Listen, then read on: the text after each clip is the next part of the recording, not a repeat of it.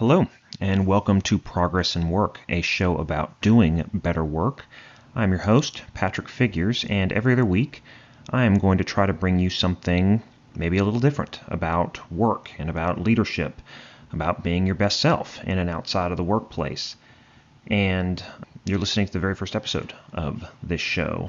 I've started this podcast as an aside to my website, patrickfigures.com, which I've kept for the past 2 years and have specifically written about leadership and empowering people to be amazing leaders, because I believe that anyone can be a leader, and providing pragmatic solutions to common leadership problems. One of the challenges in writing for the website is my tendency to wander and meander, and speaking for myself, I'm a ton more consistent listening to books on Audible than I am reading the 100 newsletters I'm subscribed to. So I wanted to have a format for people to engage with this material in a different way, and I wanted to have a place where I could go into a little more detail or expand on some of my thoughts in a format that's a little easier for me than writing. So each of these episodes is going to be a recap or a rereading of my most recently published blog post. I'm going to try to alternate every other week. 1 week, publish something on the website, and then the next week to do a podcast with some bonus content at the end of the podcast, specifically diving into a topic that I want to explore a little more specifically.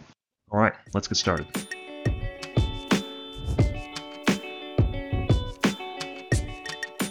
This week, I want to talk about imposter syndrome.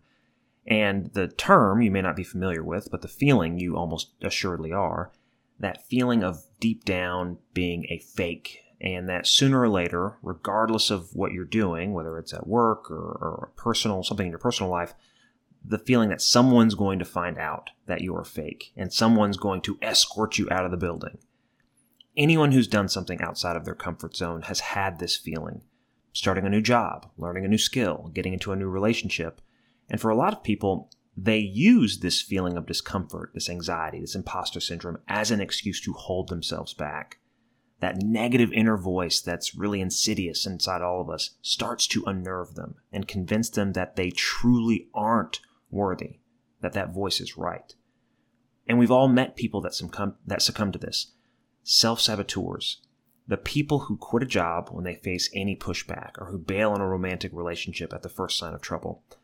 If you have the self-awareness to relate to this specifically, if you've felt like you've had this feeling, and if you're trying to challenge yourself in overcoming this feeling, you deserve credit. Because for most of us, we never even realize that we're carrying this self-doubt or insecurity, even though it's showing up in our actions. Our actions show this anxiety. It shows this nervousness, this agitation that we have. For me, I spent the better part of a decade, and certainly all my teenage years, as a slave to my own insecurities and self-doubts.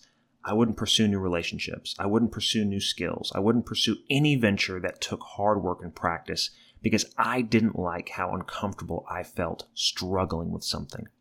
I hated the feeling of doubting myself, and so I would avoid any activity that would manifest doubt because I didn't know what to do with that feeling.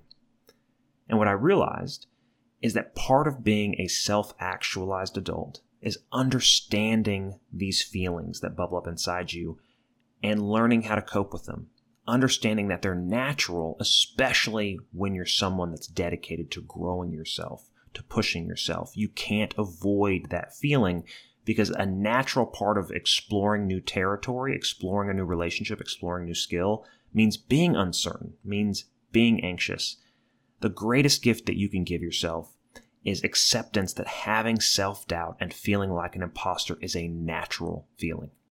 And so it should be no surprise then that the first step towards overcoming this feeling is simply learning how to live with it. Don't run away from this discomfort. Acknowledge its presence and that it's normal and expected. You're doing something that doesn't feel natural to you yet. This feeling of inadequacy is going to fade with time and experience. Keep moving forward. Keep focusing on what you were put in this position to accomplish.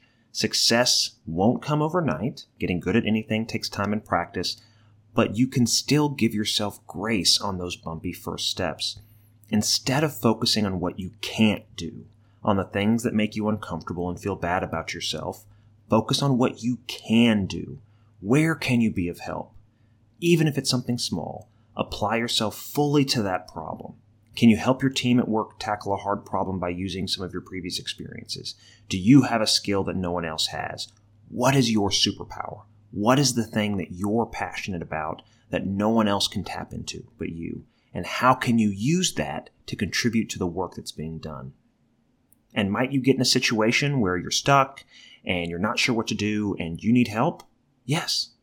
So just ask for help. Don't overcomplicate it and let those situations make you anxious and make you doubt yourself. It's okay to need help, especially when you're starting out. Don't suffer needlessly. It's only going to make things worse. You're going to be surrounded by people who want you to be successful, and all they want from you is for you to have the humility to allow them to lift you up and support you when you need it. So once you find this thing that you're uniquely gifted to contribute, use it. The people that you work with, the people that you're partnering with, again, even if it's just a romantic relationship that you're thinking of, they just want to know that you have something to contribute and that you're willing to do your part, that you're willing to help move everyone towards the common goal. They don't care that you're young or stutter or get nervous or whatever flaw you're using to hold yourself back. The only question they're asking is, can this person help me? Are they willing to contribute? Are you able to set your insecurities aside long enough to make yourself useful? That's the essential question that everyone on this team has to answer, not just you. Your drive to be a part of something larger than yourself has to burn brighter than your anxieties. By focusing on ways you can enable others to achieve their best outcome, the way that you can contribute to their success, you'll take your mind off of the self-doubts that hold you back.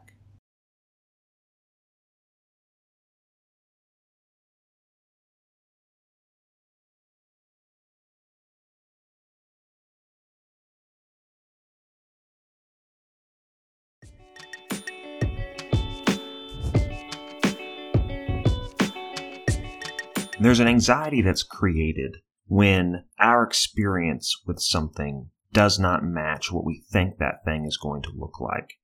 And I think it's just a natural part of how we're made up as humans and how our brains work, that when our fantasy of something doesn't meet with our lived experience with something, that has to get reconciled in some way. I think all of us experience this in our first romantic relationships when that relationship gets rocky and we feel stunned, because before you're in your first romantic relationship when you're a teenager and your only context for what a romantic relationship should look like is rom-coms and Disney movies, it's hard to understand that over the life of a very long romantic partnerships, there are going to be ups and downs. When you're 16 and 17, it's really hard to reconcile those two things. And that's true of so many things, and why so many of us abandon things when the lived experience with them does not meet our perceived reality. I'm going to learn a new instrument, and that's going to look a certain way. Insert montage here, and then I'll be able to learn a new instrument. And learning a new instrument, learning a new skill is so much more difficult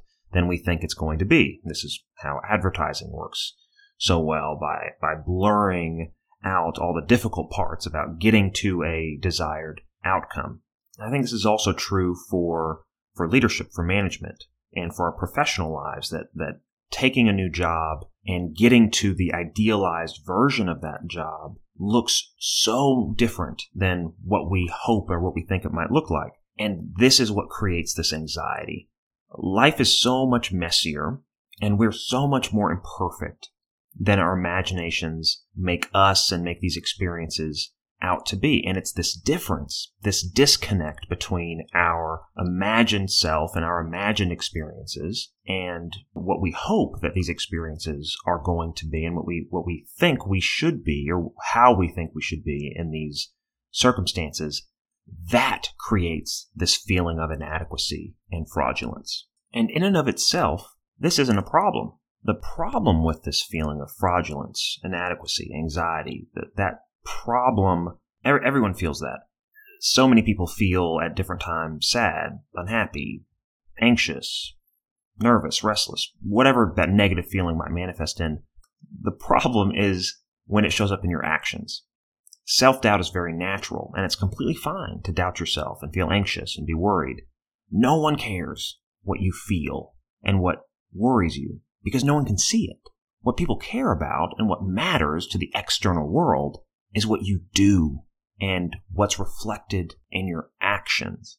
So yes, to some extent, we're talking about the ability to not feel this feeling, to not feel fraudulent, to not feel anxious. But some people are just going to be more anxious than others. Some people are going to have negative feelings more than others, and that's a biochemistry problem. More than anything, what we're targeting is our behaviors, is the actions that follow these feelings, and trying to empower people to overcome the negative byproduct of these emotions. There's a wonderful quote that's attributed to Nelson Mandela about courage. I learned that courage was not the absence of fear, but the triumph over it.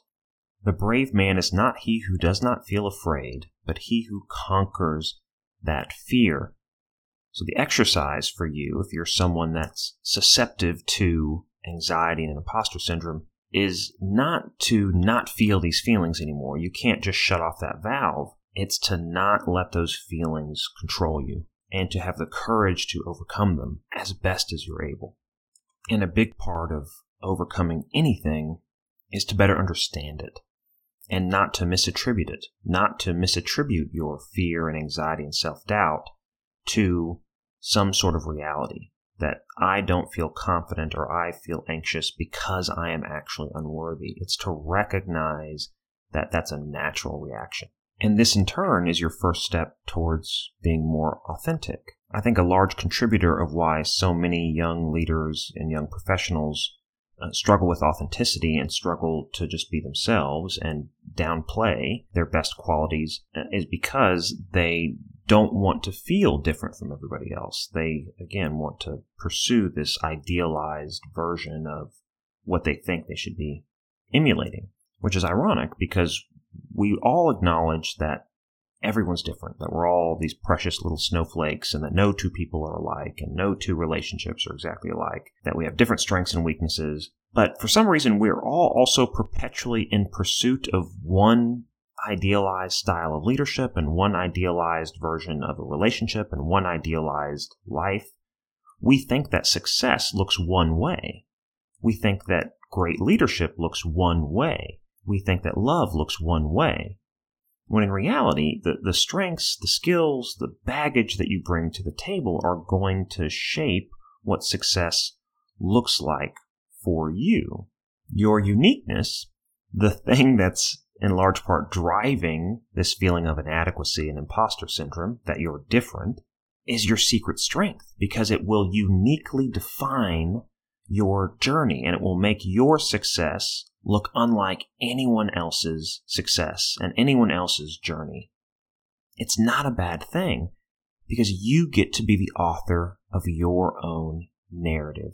It will be impossible for anyone to tell you that you're not exactly where you should be on your journey. But what's so often the problem with that is that when we're insecure and when we're young and when we don't have the experience needed to prop ourselves up, we're desperately looking for other people to tell us and to reassure us whether or not we are where we should be.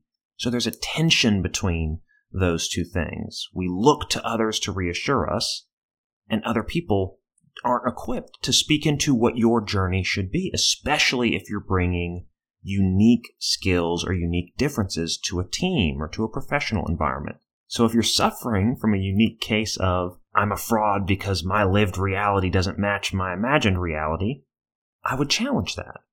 And I would challenge that maybe your lived reality should look the way it does. Maybe it's impossible for you to live this idealized version of what you think this experience might be for you. You might be exactly where you need to be. Are you doing the best that you can? Are you being true and authentic to yourself? Are you letting your unique strengths shine and having the courage to bring your uniqueness to the table, whatever that strength happens to be?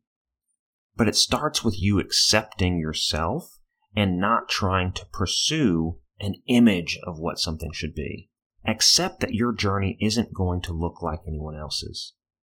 And if you can learn to accept the disconnect between what you thought this was going to look like and what it actually looks like, by internalizing that the very reason that it's different, the very reason there's a disconnect is because of something that's good about you and unique about you that can be a strength for you, then that will best equip you to keep your imposter syndrome under control.